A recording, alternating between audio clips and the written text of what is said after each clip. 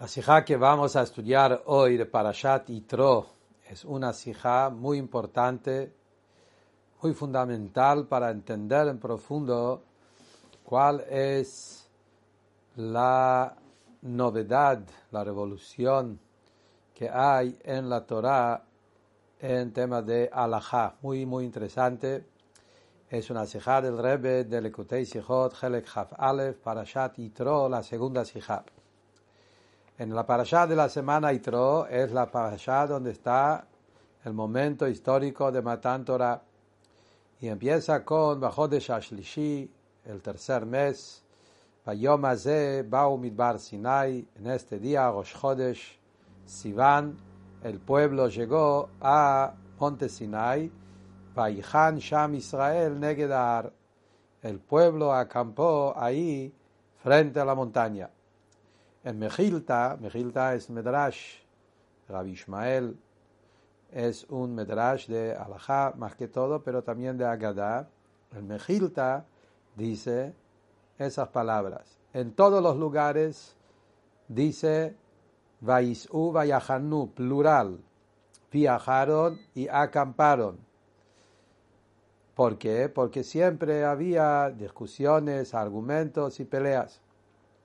Pero acá dice Vayihan, acampó en forma singular, porque acá todos se hicieron un solo corazón. Esto es el Medrash. Ese dicho también está traído en Rashi, en Humash, y Rashi trae las palabras Vayihan Sham Israel, y Rashi dice, acampó ahí Israel. Rashi dice que Ish Echad Belev Echad, como una sola persona y un solo corazón, y Rashi sigue, pero todos los campamentos y viajes fueron con malestar, peleas y discusiones. Entonces, cuando nosotros miramos, hay algo interesante, que según el Mejilta, se entiende que la novedad es acá, que acá estaban todos un solo corazón, no como siempre, que siempre hubo peleas y discusiones. Pero Rashi es al revés.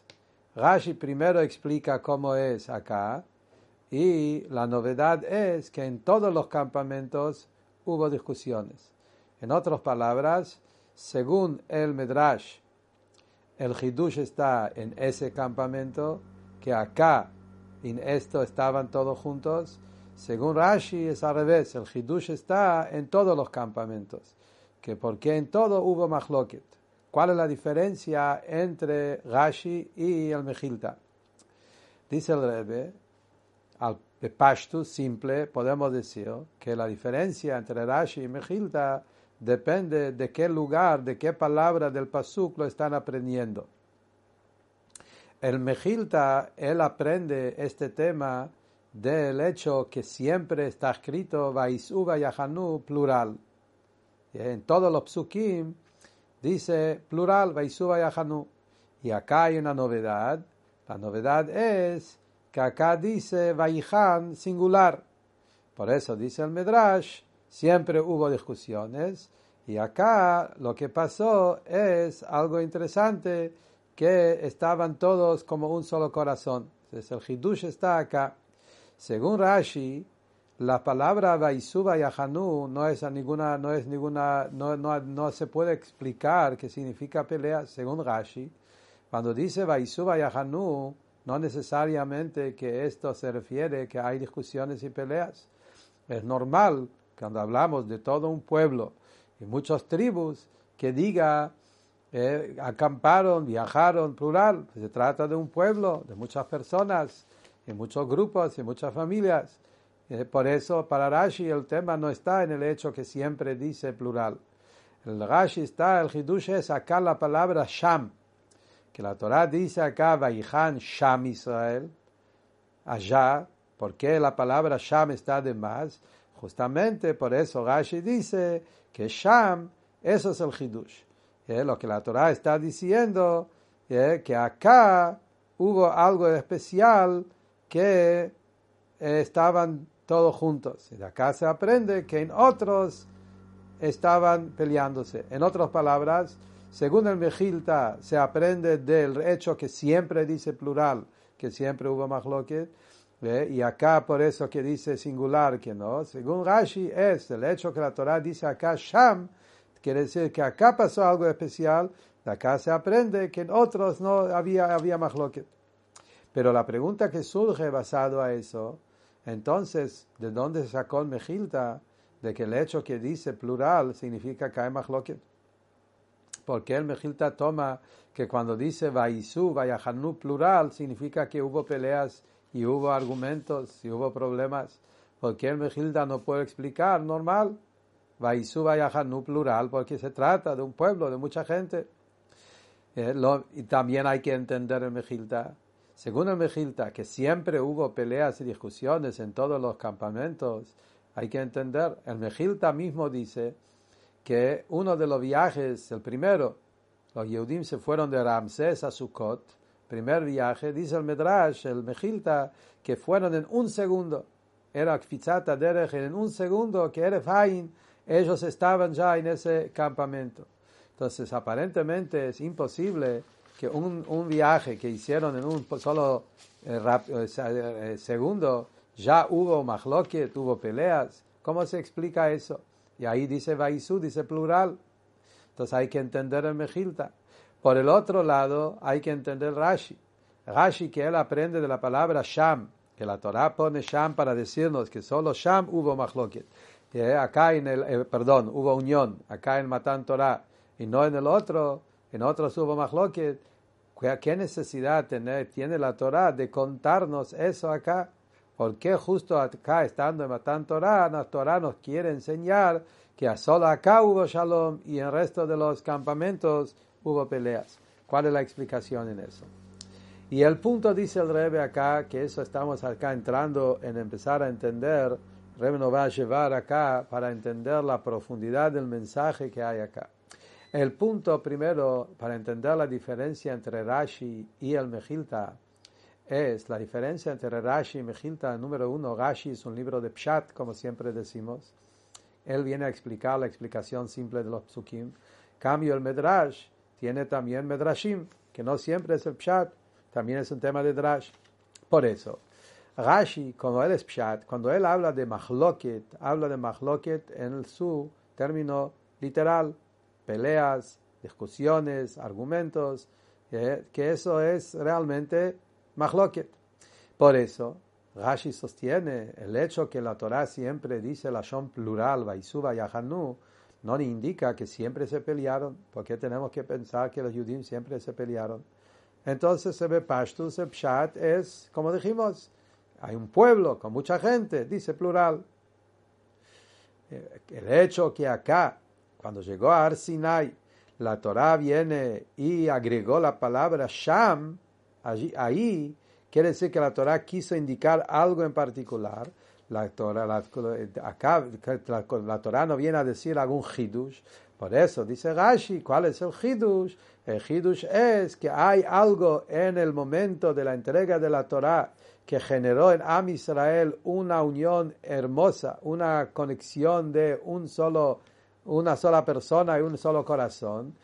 Y acá se ve que en los otros no estaba ese nivel. Eso es la shita de Rashi. En cambio, el Mejilta, que es un libro de Medrash, cuando él habla de mahloket, él no se refiere a peleas, discusiones, literalmente. Tiene temas de política y peleas. El Medrash, la Jatjila, habla mahloket en nivel más espiritual, que son diferentes opiniones. Y esto es normal, eso no es un problema. Naturalmente, estamos hablando de todo un pueblo y cada uno tiene su inteligencia, su forma de pensar. Es obvio que cada uno vive cada momento de otra manera, lo ve de otra manera, lo siente de otra manera, que eso es naturalmente, que hay muchas opiniones y cada uno piensa, siente y vive cada cosa de otra forma. Por eso se entiende por qué siempre dice Vaisu Vayahanu, y el Medrash cuando dice Vaisu Vayahanu b'machloket, él no se refiere a machloket de peleas, sino machloket de opiniones. Cada uno lo vivió de otra manera. La óptica, cómo vivió cada momento.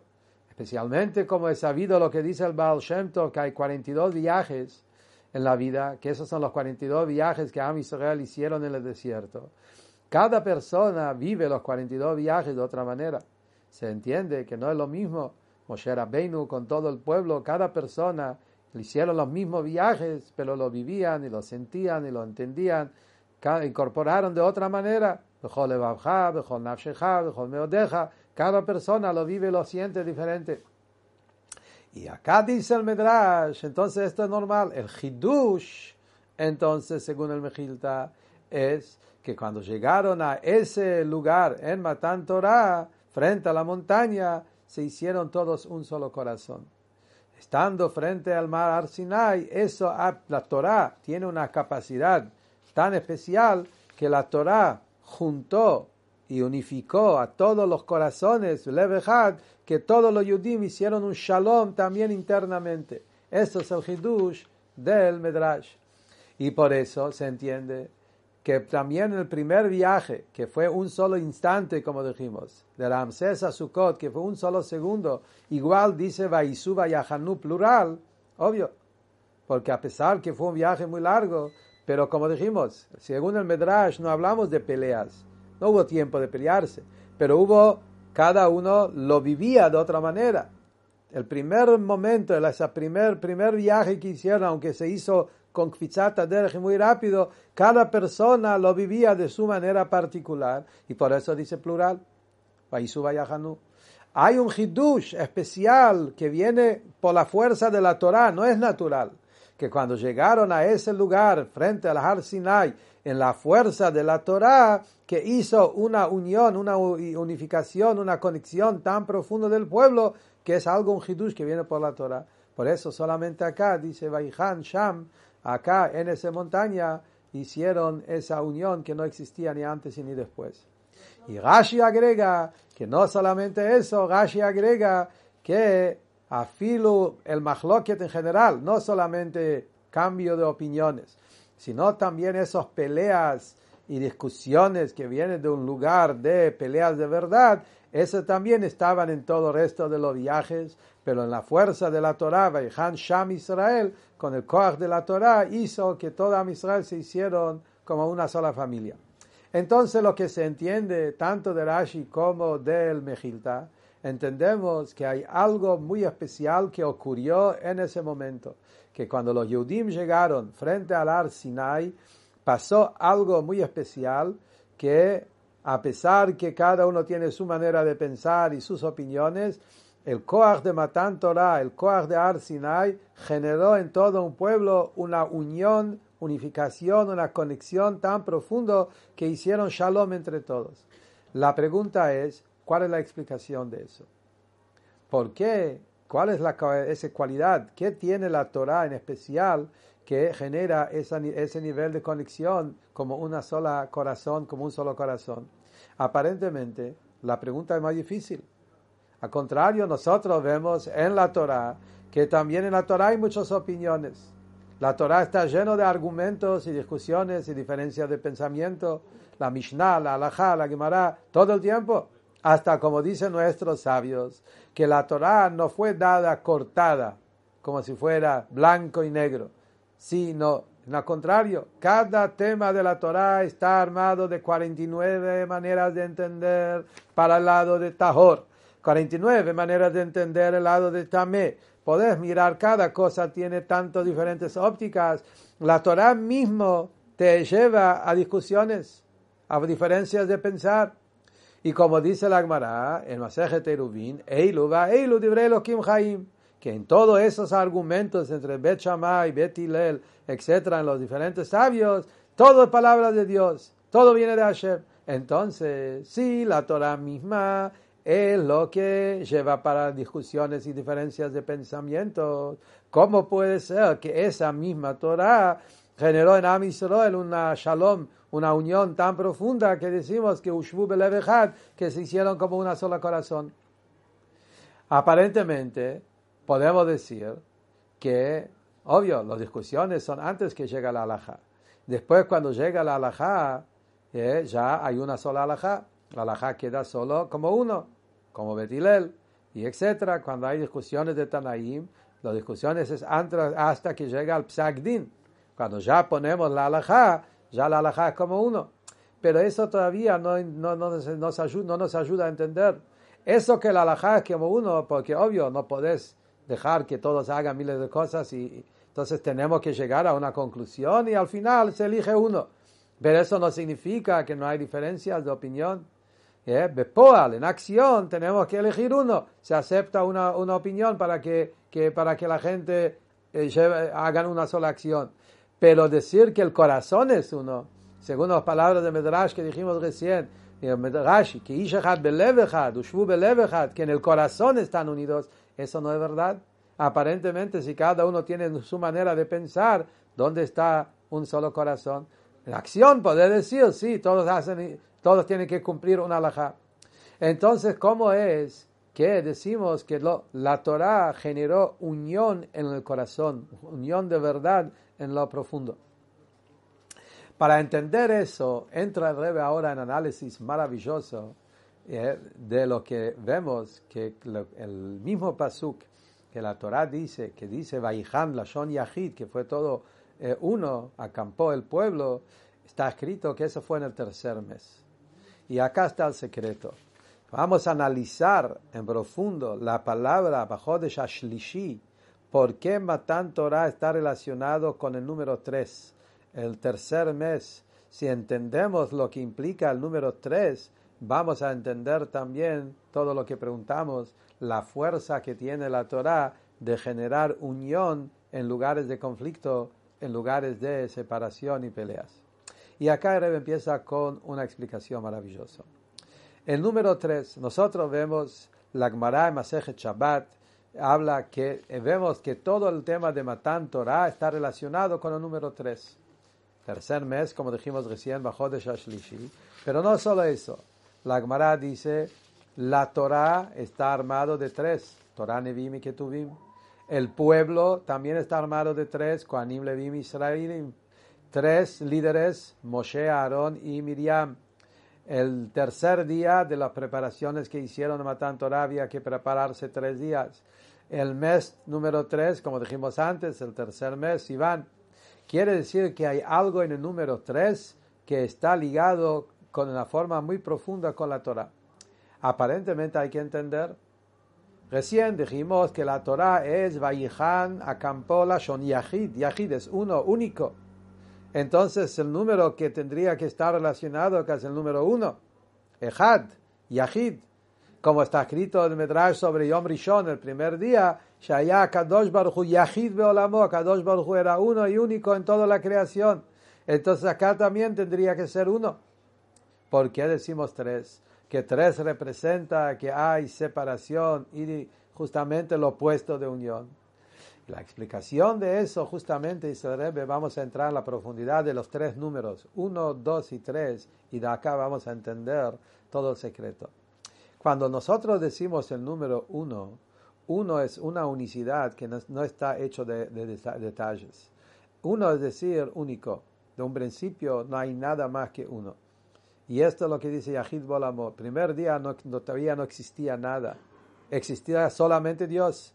Donde existe solamente Dios, no hay otra cosa. Entonces sin eso, no existe otra cosa. No hay separación, entonces no hay unión.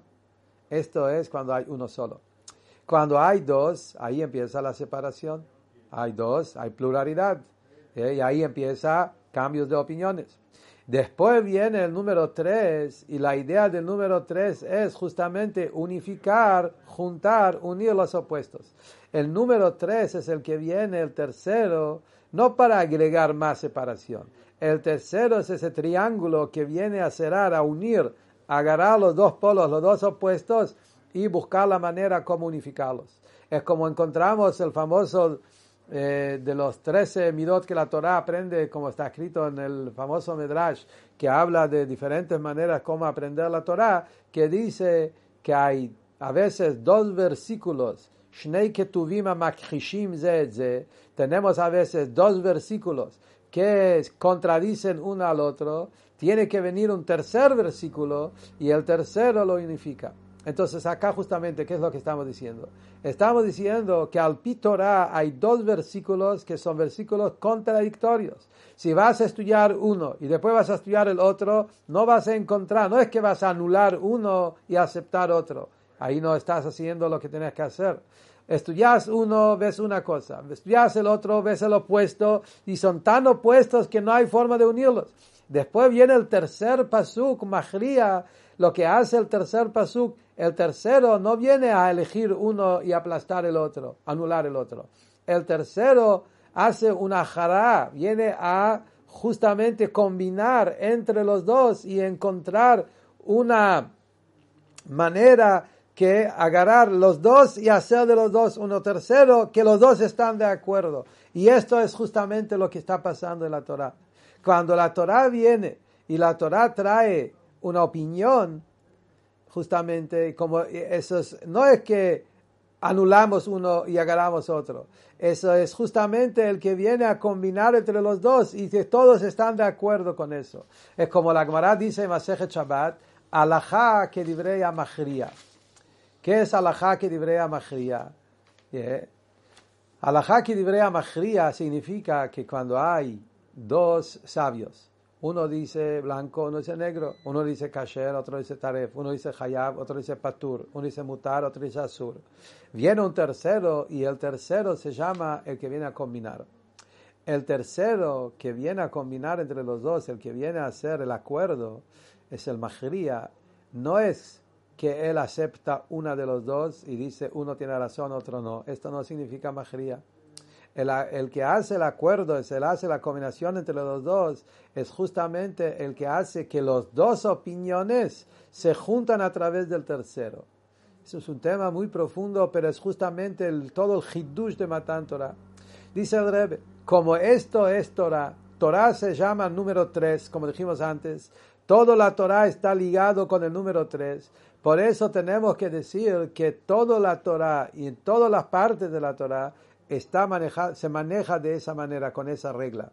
Quiere decir que también en estos lugares donde nosotros nos parece que uno dijo Hayab, uno dijo Patur, y nosotros aceptamos la shita de Patur, como vemos por ejemplo en la mayoría de los mahloket Bet Shammai y Bet Hillel, siempre Bet Shammai prohíbe, siempre Bet Hillel permite, casi siempre por lo menos, y nosotros aceptamos como Bet Hillel.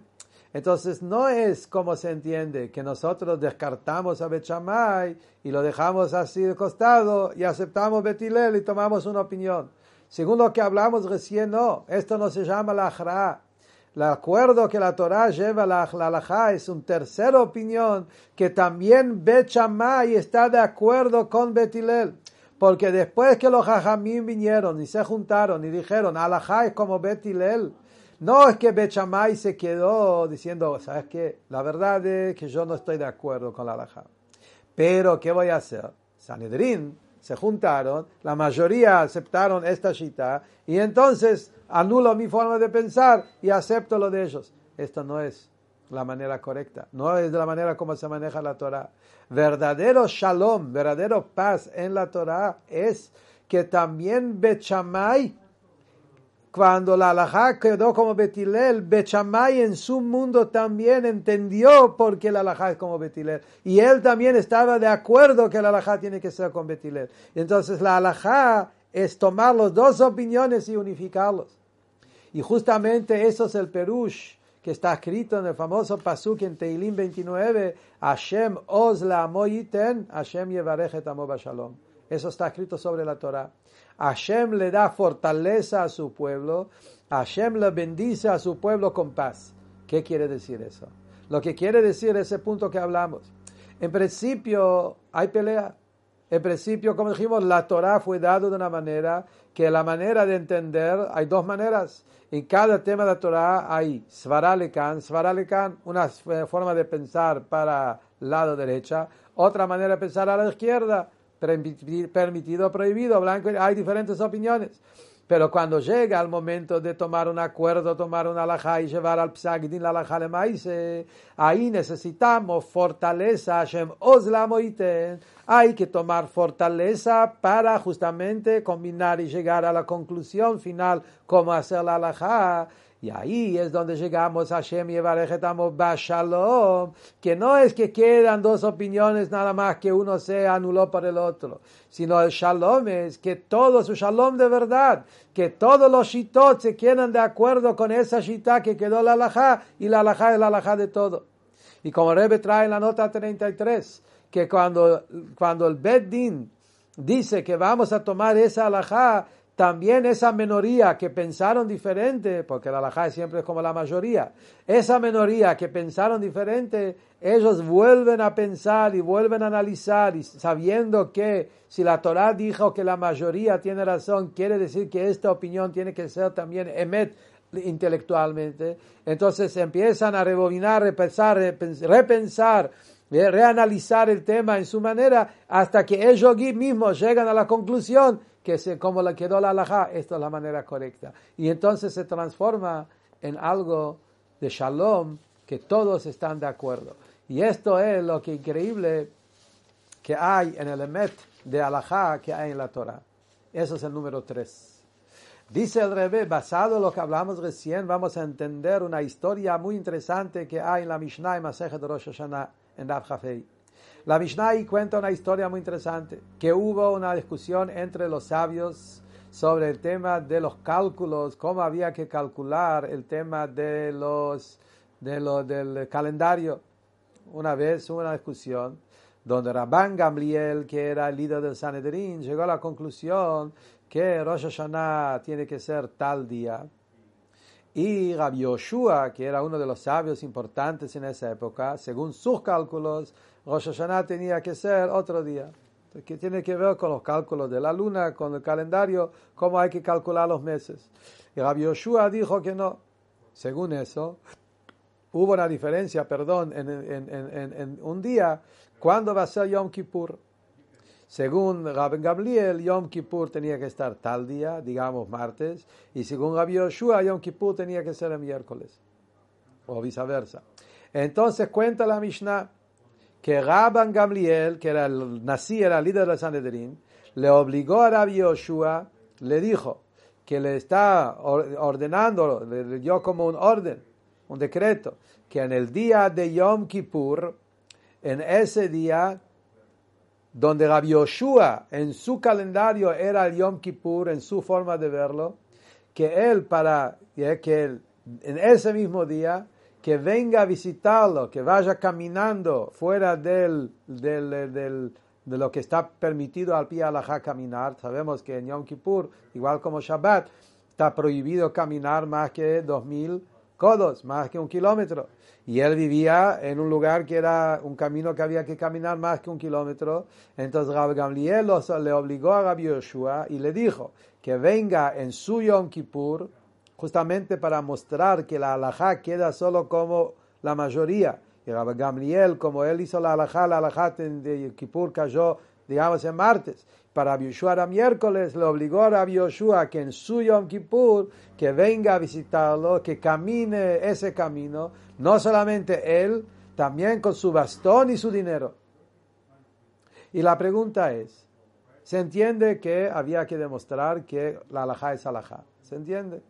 Que cuando hay discusiones, vamos por la mayoría, y si el Sanedrín decidió que Rabbi Yoshua no tiene razón, y el Psak Din fue que Yom Kippur es martes, no es miércoles, se entiende que tenía que decir, vos tenés que bajar la cabeza y venir para mostrar que la halajá es como uno. Pero ¿por qué les obligó que venga con su bastón y su dinero? Que la Mishnah cuenta esos detalles. Que venga él. Pero la respuesta, dice el Rebbe, una de las respuestas por lo menos es, justamente con eso, Rabban Gamliel quería mostrar que el hecho que Rabbi Yoshua aceptó no era solamente que bajó la cabeza y aceptó, pero no está de acuerdo. Si Rabbi Yoshua hubiese venido solo él, mostraría, bueno, no tengo opción. La mayoría no piensa como yo. Yo sigo pensando que Kippur tendría que ser otro día, pero como obligaron, vengo yo. Pero no, Rabbi Gamliel quería que Rabbi Yoshua quería justamente enseñar que cuando la halajá queda, tiene que ser de una manera íntegro, completo, que toda tu existencia está de acuerdo con los jajamim que hicieron la halajá. No solamente, bajaste la cabeza y viniste, sino que todo tu ser está de acuerdo. ¿Cómo se demuestra que todo su ser está de acuerdo? Es cuando vino él con su bastón, que ya es algo externo, pero todavía tiene que ver con él, pero ayuda a caminar. Con el dinero también, que eso ya es totalmente ajeno de uno. Cuando él con su bastón, con todo su dinero, con todo eso, vino caminando, eso muestra que todo Rabbi Yoshua y todo su ser se entregó y se conectó con la shitá de los jajamim y aceptó que la halajá es como Rab Gamliel. Y eso es justamente el punto acá. Que siendo que la halajá es una forma de shalom, la halajá es el tercero que no anula el uno, sino lo une y la hace de los dos que se transforma en uno. Por eso se demostró en esa halajá que Rabbi Yoshua vino con toda su pertenencia para mostrar que él mismo con todo su ser está de acuerdo con la shitá de Rabbi Gamliel. ¿Cuál es la explicación de eso? Eso es el punto. La pregunta es, ¿cuál es la profundidad de entender realmente por qué la Torah tiene esa capacidad de no solamente aceptar uno y anular otro, sino de hacer que todos se transforman en uno? ¿De dónde viene esa capacidad especial que lo tiene la Torah? Y la diferencia entre cómo es en la Torah y cómo es en otros ámbitos donde también hay discusiones y también se toma una sola decisión, pero ahí no es de esa manera. En el mundo, cuando hay discusiones y hay toman una opinión, quedan que hay diferentes opiniones, pero en la práctica hay que hacer uno. Pero en la Torah, como dijimos, no es así. Que también los dos se transforman y todo se hace uno. ¿Por qué la Torah tiene esa capacidad? Y eso el Rebbe viene a explicar ahora de una manera muy interesante. Dice el Rebbe, ¿cuál es la diferencia entre la Jochma de la Torah y la Jochma de toda la sabiduría que hay en el mundo?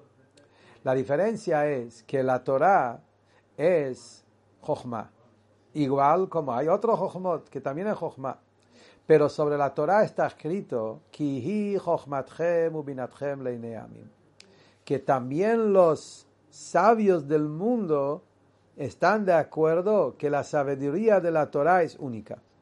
Hay algo en la sabiduría de la Torah que es único en la Torah que no existe en ninguna otra sabiduría.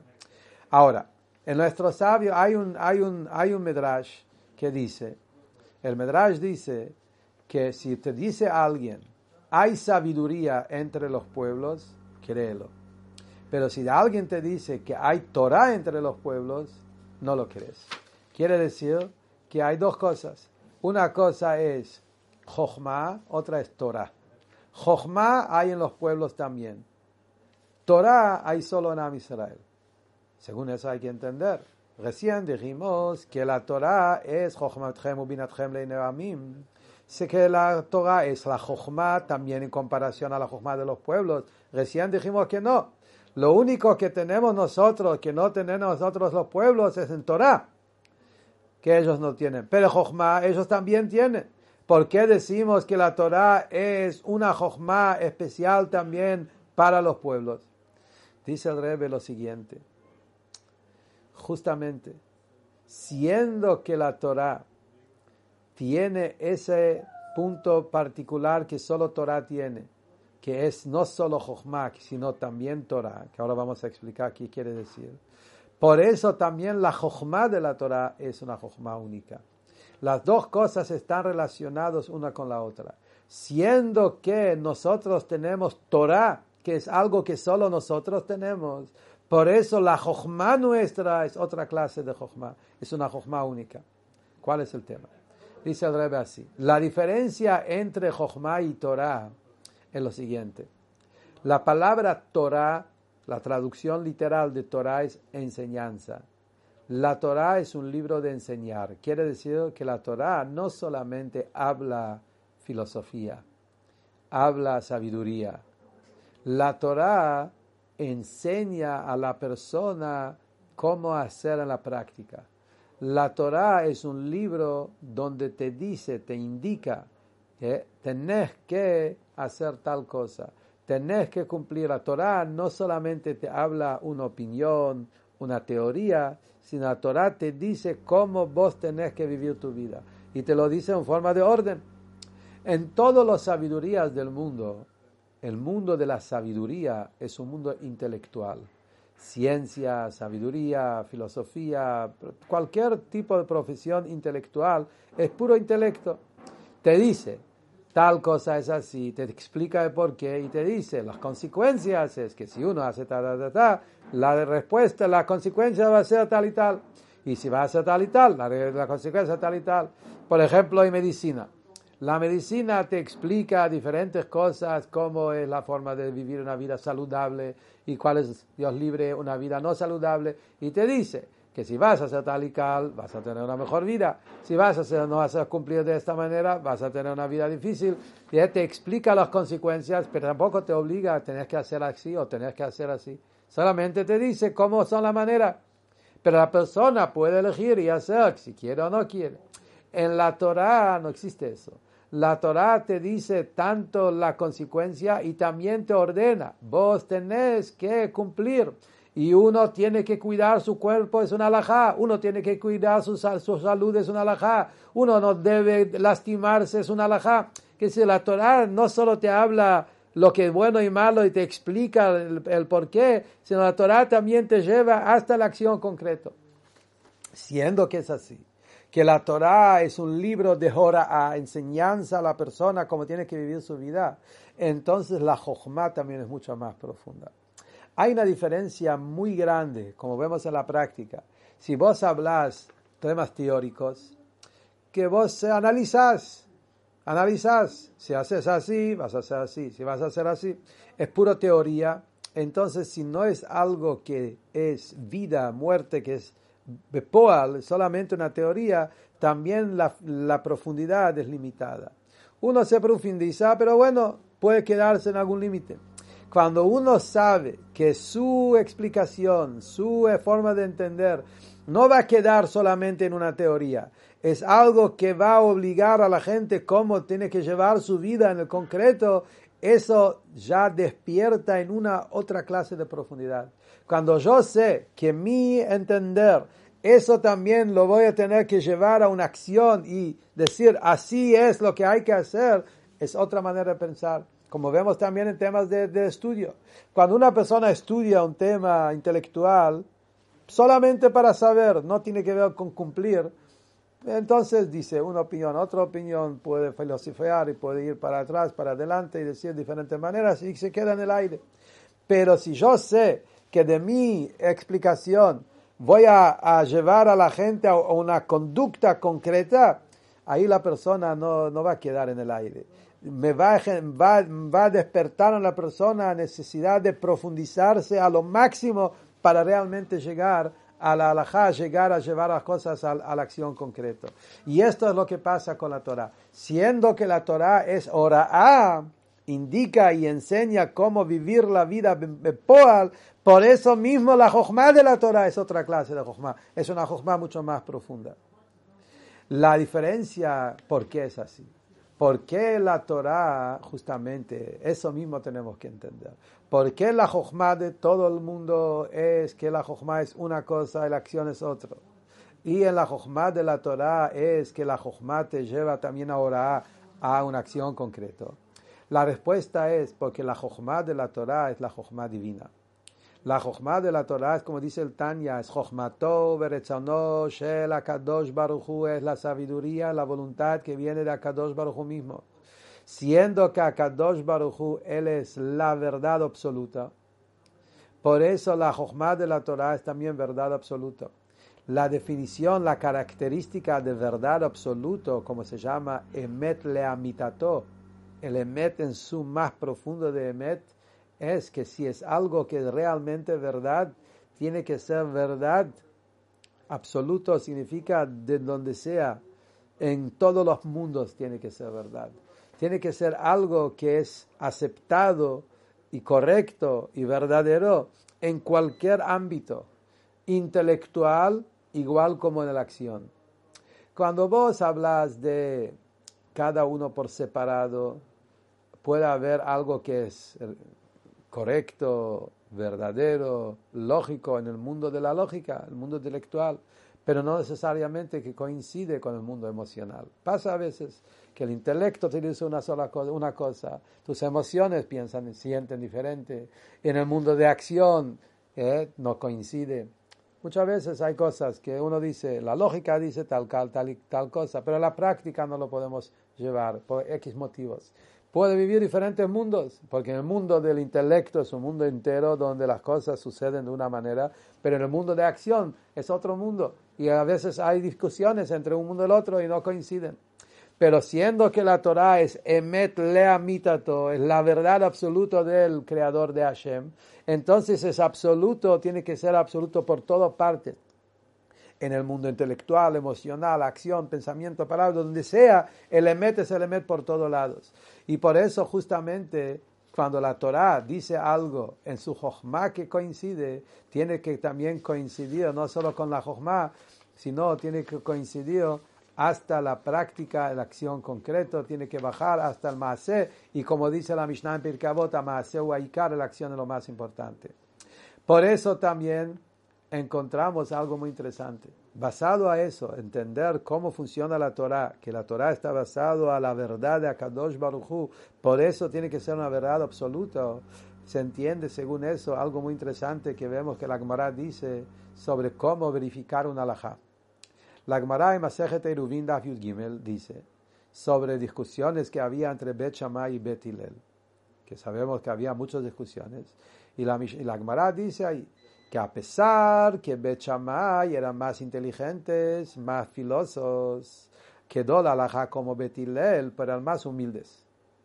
Bet Shammai eran más filósofos, más intelectuales, pero Bet Hillel era más humildes y la halajá quedó como Bet Hillel por su humildad. Y acá surge una pregunta simple. Cuando vos tenés que llevar una halajá, tenés que usar la inteligencia. Las discusiones entre los jajamim eran discusiones intelectuales.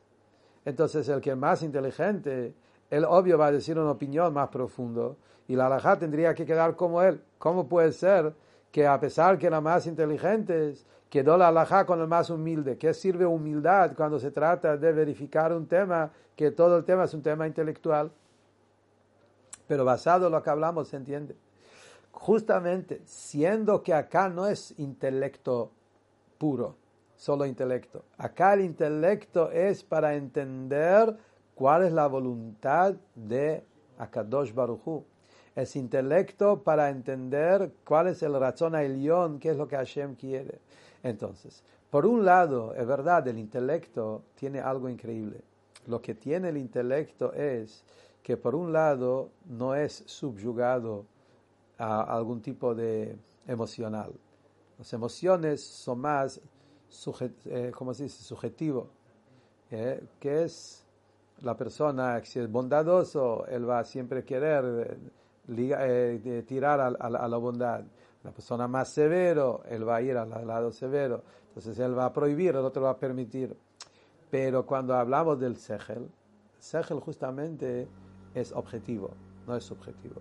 El sejel tiene esa capacidad de elevarse por encima de su característica, de su naturaleza, y aunque él es una persona bondadosa, si él entiende que en este caso tiene que haber geburá, lo va a hacer porque el sejel justamente es la característica del sejel, es frío, es objetivo, y se eleva y quiere saber la verdad. Pero al fin y al cabo, sejel tiene algún tipo de límite, algún clase de límite tiene. Y por ese límite que el sejel tiene, eso hace que el sejel al final de todo, al final del día, tiene algún tipo de límite y ese límite lo mantiene agarrado, lo mantiene limitado. Para realmente poder llegar a la halajá, tengo que elevarme por encima de los límites en forma completa. Eso es donde entra la humildad. Cuando yo sé que acá no se trata solo del intelecto, acá se trata de saber cuál es el razón Elión, cuál es el verdadero razón de Akadosh Baruj Hu, entonces la persona, él empieza de un lugar de bitul, empieza de un lugar de una entrega total, de querer realmente saber la verdad absoluta sin poner nada del yo en el medio. Eso eleva el sejel a un nivel superior todavía de realmente profundizarse con todo su entender para realmente coincidir con el razón Elión. Y eso fue la grandeza de Bet Hillel. por su humildad y por su entrega al Razón Elión, ellos se esforzaron, a pesar que naturalmente quizás los Bet Shammai eran más inteligentes. Pero como Bet Hillel tenía más bitul, eso hizo en ellos esforzarse más, trabajar más y buscar coincidir, que el Sejel coincida con el Razón Elión, y por eso ellos llegaron a poder realmente a revelar ese emet de la halajá. Y justamente acá se entiende lo que es el tema del emet de la halajá de la Torah. Dice el Rebbe que basado en lo que hablamos recién, vamos a entender algo muy interesante en la Gemara. El Rebbe acaba de decir, basado a ese tema que hablamos recién, se va a entender la conexión de la primera Mishnah en Shas con la última frase del Shas. El Rebbe va a hacer acá un siyum. Basado en lo que hablamos, podemos entender la primera frase, cómo se conecta con la última frase. La primera frase en todo el Shas es Masejet Berachot, la primera Mishnah que habla sobre Kriyat Shema. Meimatai korim et Shema be'arvit. ¿Desde qué momento se lee el Shema? Habla sobre el tema de Shema. En la última halajá en todo el Shas, al final de toda la Gemara, ahí está escrito el Siyum HaShas, Kol hashoneh halachot bechol yom uftach lo shuv ben alabah. La Gemara Masejet Nida última. Ahí dice, el que estudia halachot todos los días, él tiene parte en el mundo por venir. Entonces empieza con el Shema, termina con el tema de halajá, que tiene que ver las dos cosas. Recién lo que hablamos, se entiende todo eso. Justamente para poder llegar a entender la halajá de la Torah, para poder realmente llevarlo tu estudio a un nivel de halajá y llegar a la mascana de halajá bepoal, ahí es donde se necesita justamente la persona, necesita tener el tema del Shema. Shema Israel Hashem Elokeinu Hashem Echad, es aceptar el yugo de Akadosh Baruch Hu, es el bitul adecuado. Tener el verdadero temor a Hashem, Shema Israel Hashem Elokeinu Hashem Echad, uno tiene esa entrega total a la voluntad de Hashem, el Kabbalat Ol Malchut Shamayim, aceptando el yugo de Hashem, eso hace que su estudio sea con humildad. Y cuando uno sabe que de su estudio va a salir una halajá bepoal, que un yehudí va a aprender cómo tiene que conducirse en la vida, si la halajá es de tal manera o de otra manera, y eso va a hacer que esta persona va a estudiar con una humildad absoluta, de querer saber, un temor de querer coincidir con la voluntad verdadera de Hashem, esa hace que anula todo su ser a la voluntad de Hashem, va a poder también analizar la halajá de la manera correcta y llegar a la halajá como es, como corresponde. Eso es el kesher entre la primera halajá de toda la Gemara y la última halajá de la Gemara. Según todo eso, se entiende lo que hablamos acá del número 3. ¿Por qué? ¿Cuál es la grandeza, la definición de la Torah que genera shalom entre las diferentes opiniones que hay? Y esa es la diferencia entre cómo es en el mundo en general y cómo es en el mundo de la Torah. En el mundo en general, cuando hay una asamblea, un grupo, un tribunal, cuando hay lo que sea, que hay gente, se están juntando para tomar decisiones y hay diferentes opiniones, uno dice así, uno dice así, y al final toman una sola decisión. Entonces, sin todo la jochma, obvio, se entiende que para manejar un país, un gobierno, una institución, un grupo, se necesita siempre tomar una sola decisión. Entonces, se junta mucha gente y después hacen votaciones, lo que sea, y toman la decisión de la mayoría.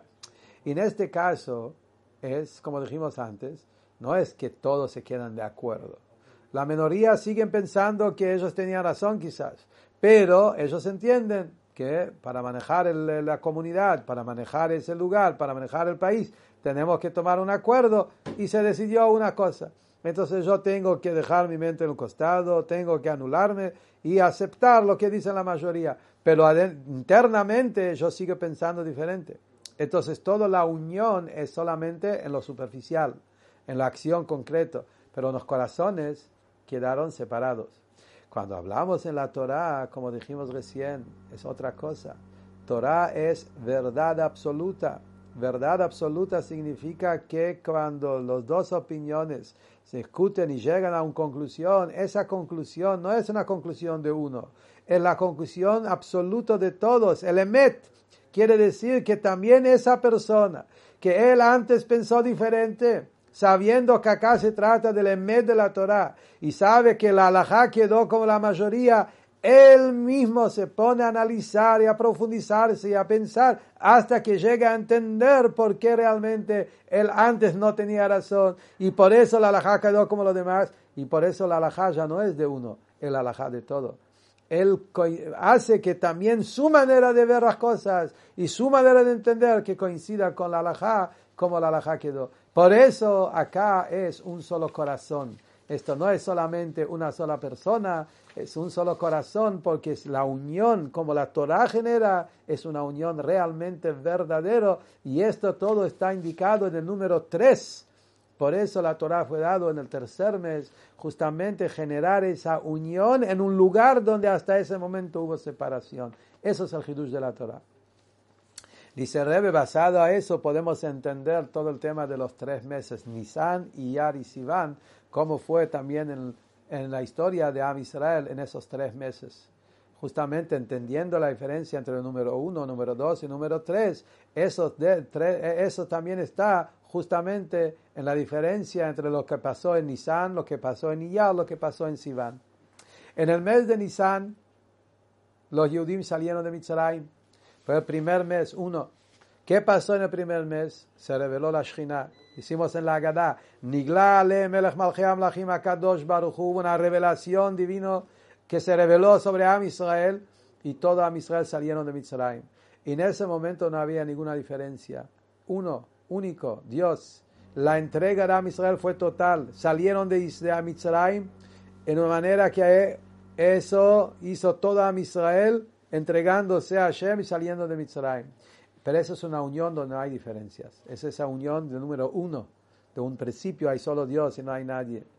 Por eso vemos 2 cosas. Número 1, la manera como salieron de Mitzrayim, que fue en un solo segundo, como está escrito en la Torah. Fue arriba de tiempo, como dijimos antes, en un solo movimiento del ojo, en un solo segundo, ya todo el pueblo estaba junto, y todo el pueblo salió de Mitzrayim, porque ahí fue una revelación de algo superior que está por encima de divisiones, separaciones, tiempo, lugar, y por eso todo se hizo uno. Y también por eso en ese momento Hashem nos llamó ejército, Tzivot Hashem. ¿Cuál es la definición de ejército? Ejército es justamente entrega. Ahí no pensás, te entregás a los órdenes del jefe, del general, y seguís sus opiniones, sus decretos. Y esto es justamente la salida de Mitzrayim, era de un nivel de que Am Israel se entregó, aceptaron el yugo. Y por eso no había diferencias, todo Am Israel estaba unido. En la salida de Mitzrayim no se sentía ni tribus, ni Kohanim, Leviim, Israelim, una sola cosa, son todos una sola cosa, Tzivot Hashem, ejército de Hashem. Pero eso no fue realmente interno. No fue que realmente la unión por adentro. La unión vino por la revelación de la Shechina. Por su propio nivel, estaban todavía totalmente separados uno del otro. Por eso está escrito, Vaisu Lashon Rabim, como dijimos en principio de la Sija. Por eso está escrito, y viajaron, acamparon, plural. En el segundo mes, recién en Jodesh Iyar, 2 empieza la separación. Sfirat HaOmer, donde cada Yehudi hizo su abodá, cada Yehudi hizo su sfirá, cada uno su abodá particular. Y recién después de eso vino el tercer mes. ¿Y cuál es el tercer mes? El tercer mes es el mes de Sivan, el mes de Matan Torah, donde ahí el corazón se hizo uno, donde esa unión generó también dentro del mundo de separación, como dijimos, verdadero shalom, shalom de adentro, donde todas las opiniones se hace todo uno como una sola corazón. Y entonces, según eso se entiende de una manera increíble lo que Rashi, el Medrash, el Mejilta que trajimos al principio de la Sija, que nos ayudan a entender qué pasó, por qué traen, que siempre hubo discusiones, siempre porque es lo normal. Y así tiene que ser diferentes opiniones. Y viene la Torah, Negedar, Vayihan, Ki Ish Echad Belev Echad, la fuerza de la Torah que viene de la verdad absoluta de Akadosh Baruj Hu, que afilo en el mundo de discusiones, viene el Emet, y lleva la halajá, y la halajá no es de uno, la halajá es que todos están de acuerdo con uno, como dijimos antes, y esto es el shalom verdadero como una sola corazón. Dice el Rebbe que de todo lo que hablamos también podemos tomar una enseñanza en temas de Avat Israel. El Alter Rebbe dice en Tanya que hay que tener una Avat Israel a cada Yehudí sin excepción, del más grande a lo más chico, porque todos son una sola cosa. Todos pertenecemos a un solo Padre. Y acá uno puede venir a preguntar, un segundo, ¿es verdad que esa unión que tiene que haber en Am Israel porque somos un alma es arriba? La Neshama, la raíz de la Neshama, como está arriba, ahí somos todos uno. Cuando uno tiene revelado su Neshama, ahí podemos tener esa hermandad, esa unión, esa... Pero como bajamos acá al mundo, y hay muchos Yehudim que su alma no está brillando, no está revelado, no ves en esa persona su Neshama, al contrario, lo que ves es un cuerpo, la luz de la Neshama está totalmente oculto. ¿Cómo podés querer que estando en ese mundo donde el cuerpo es lo más fuerte que hay, es tener ese nivel de unión que Neshama está arriba? La respuesta justamente eso es Matan Torah. Vayihan Sham Israel Negedar. Eso fue todo el hidush de Matan Torah, como dijimos, como Rashi dice, que a pesar, afilo en el lugar donde hay machloket, ahí en el lugar de separación y división, en ese mismo lugar entró la Torah y genera unión. Y por eso, al contrario, el hidush de Matan Torah es que Davka en ese lugar donde el Neshama bajó al mundo y hay cuerpos separados y opiniones separados, aprender de convivir con una unión tremenda. Y esto justamente, Davka estando acá, Davka con gente que parecen ser, que su Neshama no está revelado en su cuerpo. Ahí es donde parece ser más división y más separación. Ahí es donde el Sham, y en ese Sham, en ese lugar, es donde el Yudí tiene que traer el Ish Echad, el Lev Echad, como una sola persona, un solo corazón, y a través de trabajar sobre verdadero Avat Israel y Achdut Israel, con la fuerza de la Torah, eso también va a hacer que todo Am Israel vamos a ser todo uno, especialmente con el Mifza de Sefer Torah, asegurar que cada Yehudí tenga una letra en Sefer Torah, como Rebbe habló, y en esa época que es importante que todos tengan una letra en el Sefer Torah, que a través de eso todo Am Israel se unen con la fuerza de la Torah. Es una preparación también que pronto recibimos la Torah verdadera, la Torah de Mashiach, con la Geulah Shlema, con Mashiach Tzidkenu.